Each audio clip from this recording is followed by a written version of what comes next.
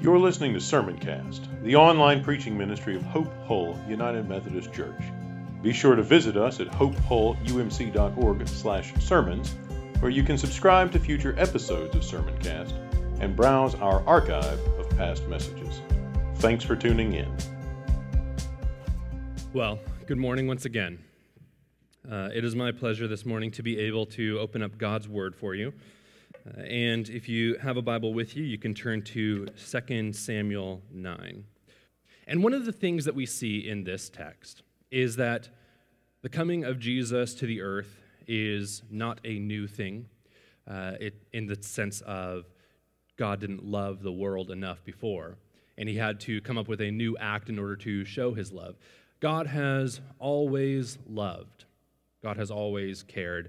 God has always sought to bring others into his presence.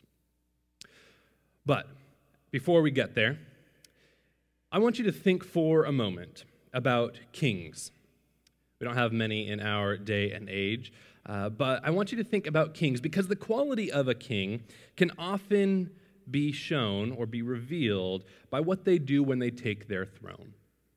The quality of a king can often be revealed by what they do when they take their throne. And sometimes we see this in football when somebody has won the championship or won a trophy for which they've received great honor. And we see how they treat those around them. We see how they think of themselves and how they think of others. And perhaps you've seen good examples of people who lift up those who supported them on their journey. And perhaps you've seen poor examples of those who treat everybody around them as lesser because they have not achieved what they have. Or perhaps in your own home as you work Monday through Friday and then you sit down on your throne on Saturday, you know how you treat those around you and how you look at them and what role they serve in your household or in your family. And perhaps when you sit on your throne and you watch the game, perhaps maybe your family members know what kind of king you are. But this isn't about you or about me, not exactly. It's about a different king. You see, even in the beginning, after God created the heavens and the earth, after he subdued the chaos of the world that was formless and void, after he fought war against the darkness with the power of his word, by creating light and bringing order to all creation, God sat down and throned over the garden. And what did he do? He gave. He gave Adam and Eve to eat from any tree in the garden save one. And he gave his presence as he walked in the cool of the day. Those things that he had created that had nothing to boast of. Those things, those people that he had made who had no claim of honor to themselves except what God had given them, he chose to love. In the Near East, in the ancient Near East, when a king took throne, you would be able to tell the kind of king they were going to be by what they would do after they achieved victory. It was a very tumultuous time, 1,400 years before Christ was born, 1000 BC, 1050 BC when Saul took the throne. And the wars that surrounded the ancient Near Eastern Empire had a lot of collateral damage. Anytime a king would come to the throne, they would slay all of the armies, barring them from their castle, and then they would seek out any relatives of the former king. They would send their servants on horseback to find every last one who might have some legitimate claim to the throne. And they would bring them back to the palace, set them before them, and perform capital punishment. This was the way of the day, as everybody in that time would have expected. You would commit a war, you would take over the territory, you would assume the throne, and then you would kill anyone who had any possible legal claim to your throne. And then you would grab a couple of people who were distantly related, and you would bring them to your palace, and you would dress them in fine robes, and you would bring them to your table, and you would say, you can be here because you're not a real threat. And by having you here, I will gain the alliance, the allegiance of everybody else that you control. It was a very political situation. It was strategic, where they would bring others into their court that didn't pose any real threat, and they would set them up as leaders of various tribes so that the king could have more power and could extend it further. This is, of course, what Saul did. This is, of course, what other kings did. But when we get to David, we see a slightly different story. You see, David comes to the throne, and as he's been pursued by Saul his entire life, the one for whom he played the harp to remove the evil spirits, the one for whom he fought the giant Goliath and slayed him. When David comes to the throne after Saul has died in battle, David has a different attack. He does commit war against anybody who is trying to kill him. He does commit war against all those who are enemies of God.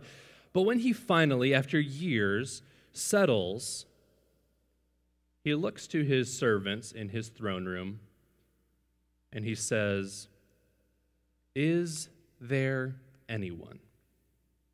In fact, that's how the chapter starts of 2 Samuel verse 9. And David said, verse 1, and David said, "Is there still anyone left of the house of Saul?"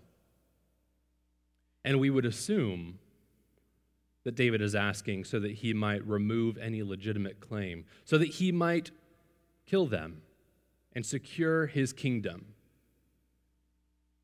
But here are the words that come next. "That I may show him kindness for Jonathan's sake." You may remember the story of David and Jonathan. Jonathan was Saul's son, or one of them. Saul had many. And he was David's best friend. In fact, they made a covenant together. They said, "You are my, basically, blood brother, my covenant brother, the one that is with me through thick and through thin, the one that I lean on and depend upon." Jonathan vowed to protect David's life at all costs. And he asked David, "If I die, will you at least remember me and my family? Will you take care of and protect us? Will you not kill us like all of the other kings around us do?" David vowed along with Jonathan, and the covenant formalized, legalized what they held in their hearts as brothers of one another. And when David takes the throne, he says, "Is there anyone? Is there anyone left of Saul's entire family to whom I might be able to show kindness for Jonathan? Is there anyone left of the family of the man who tried to kill me for 30 years of my life, so that I can be good to them? I can show loyalty, faithfulness, love. Is there anyone that I can show kindness to?" The servants of David say, "Well, there is a servant. There is someone." David says, "Bring him here." So in walks a man named Ziba. He's wearing servant clothes, nothing too gaudy, nothing very bright and powerful, no rings that designate his station in life, but a servant named Ziba. And David looks at Ziba and he says, "Ziba, tell me, is there anyone to whom I can show kindness for the sake of Jonathan, the son of Saul?" And Ziba, you can imagine him as he sits in the royal chambers, having bowed down to David and probably still on his knees on a lush velvet robe and seeing the palace walls to the side made of stone, looking at David, mighty with a sword, who in fact wields Goliath's sword, the sword of a giant, a man 9 feet tall. And as he hardly lifts his eyes to David, he says, "There is someone. There is one son of Jonathan. And as he lowers his eyes again, Ziba continues, he is crippled. And perhaps Ziba says this because he's trying to assure David, there's no threat here. Please don't kill the last of my master's household. Or perhaps he is saying, you don't want to bring him here. I mean, look at these fine halls, these marble pillars. Look at the rug that I am sitting on myself. He wouldn't fit in the palace. If you think that because he's not a threat, you should bring him in here, do not do so. He doesn't belong. Or perhaps he's thinking, if I tell him he's a cripple, then David will have mercy by killing him. And then I can take the whole thing for myself. Whatever Ziba's reasoning was behind his explanation, that there is one person, but this person has broken legs. They cannot walk. Ziba tells David. In fact, if we had read earlier in Samuel, we would have seen that as soon as Jonathan dies, a messenger runs off to tell the whole household of David, or the whole household of Saul and Jonathan. And a 5-year-old boy, it's as old as my son's, a 5-year-old boy is picked up by his nursemaid and carried on the shoulders to flee from any death that might come to their house now that the security is gone. And as they are running through the hills and the rocks, the woman trips and drops the 5-year-old boy as he tumbles down the hills and strikes himself against a rock. He is partially paralyzed. The woman picks up the 5-year-old and continues on their way, and she goes off to a distant land to hide the last son of Jonathan, the last son of Saul, so that there might be some safety for those who cannot protect themselves. And so Ziba says, there is one. He is crippled. So David says, where is this son? Where is the son of Jonathan? And Ziba responds truthfully. He's living in the house of the one called betrayer. Betrayer of the sons of God. This house, the betrayer of the sons of God, resides in a village. You've never heard of it, because the village itself is called No Word, No Thing. And David says, bring that boy to me. You have to wonder if in the heat of the moment, or after all that has occurred, after David had his best friend Jonathan, and after Jonathan himself has died, you have to wonder if David knew the boy that Ziba was talking about, his best friend's son. And so the servant goes to gather the boy who lost the use of his legs. It's been many years now. David's fought many battles. He's had to secure his throne. And so you can imagine the boy, now grown into a young man, thinking that maybe he has at last lived in invisibility.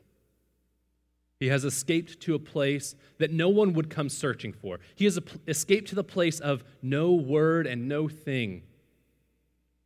He has lived in the house of the one called the betrayer. Surely, he is safe here, far away from the king of Jerusalem. And then a servant knocks on the door.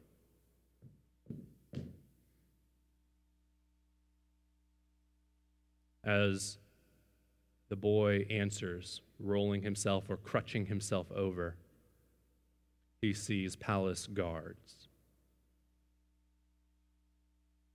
Can you imagine the feeling of his heart sinking?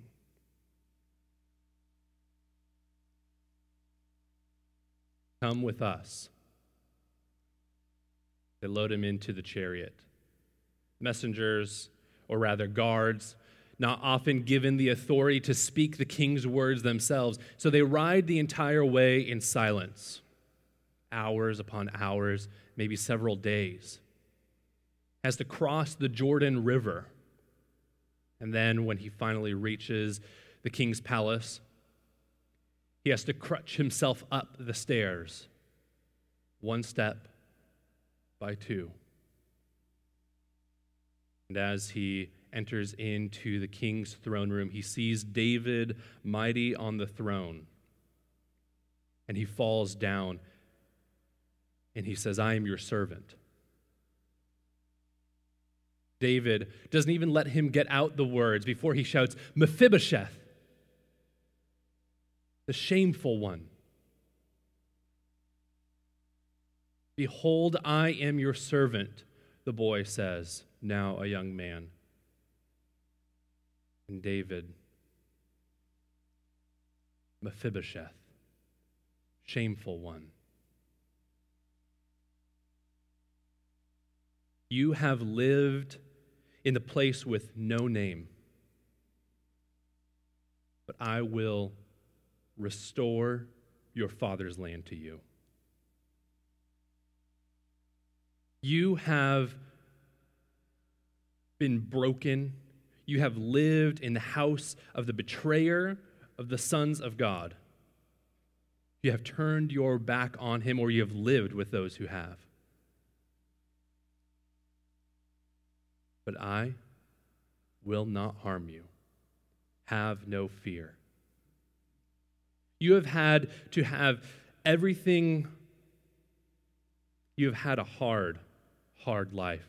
You have been ashamed of everything that you've ever done because you are from the family of the king who was deposed, the one who was rejected, whose coat was torn and said, "So I will strip the land away from you." You have been ashamed, but I turn my face to you. Do not fear. I will restore the land of Saul. What's more, you will eat at my table, the table of the king, the one who should kill you, the one to whom all authority has been given in this land, the one who should strike you down. You will sit at my table, and you will eat of my food, and you will be to me not one of shame, but as one of my own sons. So, Mephibosheth says, "What am I, a dying dog, that you would turn your face upon the one who is shameful, that you would look with favor upon us, that you would look with favor upon me?"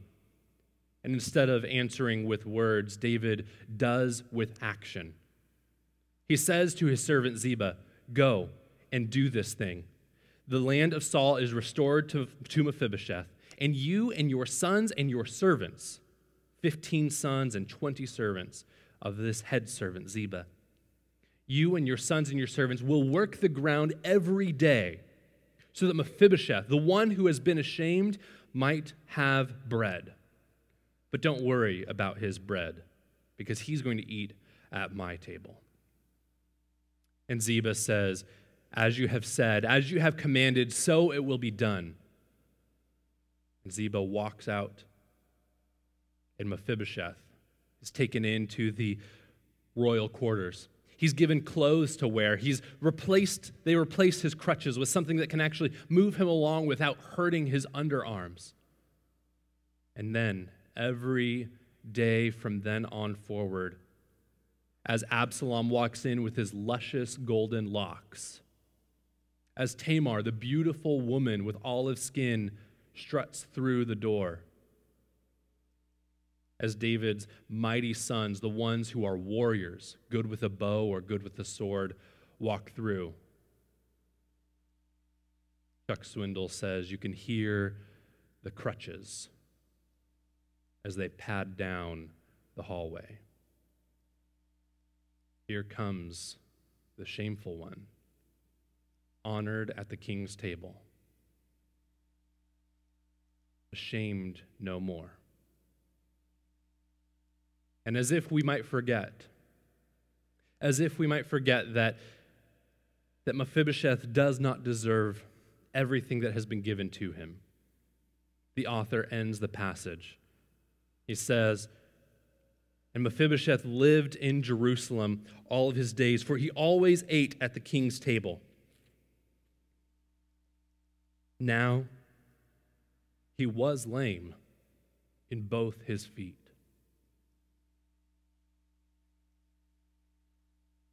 I fear that at Christmas time, many of us look at Jesus in the manger.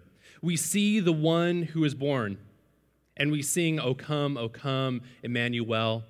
We sing that the three kings came and paid homage to the true king, Jesus. And many of us look at that baby in the manger, and we are filled with fear or dismay, because despite the joy that everybody seems to have at Christmas time, we feel the sorrow and the pain, and we ask ourselves, what kind of king is this? Here in 2 Samuel 9, and more so, as the Bible continues to reveal, we have a king who is not like any other. When you look at the baby born in the manger, Jesus doesn't come and be born in humility so that when he rises to power, he can say, "I did it, so can you, now get up." We have a different king. We have the king who was born in the manger, so that when he walks to Golgotha, he says, "I will carry you on my back. I have been there too." The one who was born in the stable, just as David had been a shepherd, the one who was born in a stable knows what it means to be weak and to be taken advantage of. Our king, the one who, as in an instant, born on a night, in a moment, breathing out his last and saying, "It is finished." We have a king who brings a different kind of kingdom. The King Jesus, Emmanuel, God with us, is not God with us to condemn or judge. Is God with us to live and to love? He looks at the world and he says, "Is there anyone?"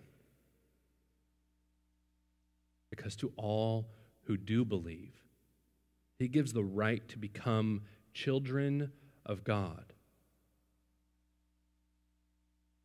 And when you look at yourself, we tend to think of ourselves as David, as the king, as the one who sits on the throne after a long week, ordering the house around, if not in our words, at least in our demeanor.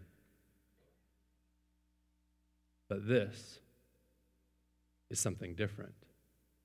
You aren't the king on the throne because in your darkest moments or in your most truthful moments maybe, you know what crutches you bear. You know that you have lived in a land with no name. You have been called the shameful one, at least by your own heart. You have gone far away and lived in the house of those who betrayed the sons of God. You know the depth of your sin. But Christ calls all to himself. Come and sit at my table, whatever pain or suffering you feel, whatever sorrow or despair you might experience. God is not looking to strike you down. He could have done that from heaven. He came to earth. He came to earth for love, that he might show kindness to you.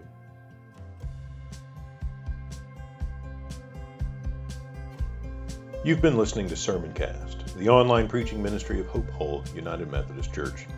If you enjoyed this message, consider sharing it with a few friends. Remember to visit us at hopehullumc.org/sermons and subscribe to get notified when new content is posted. Thanks for listening.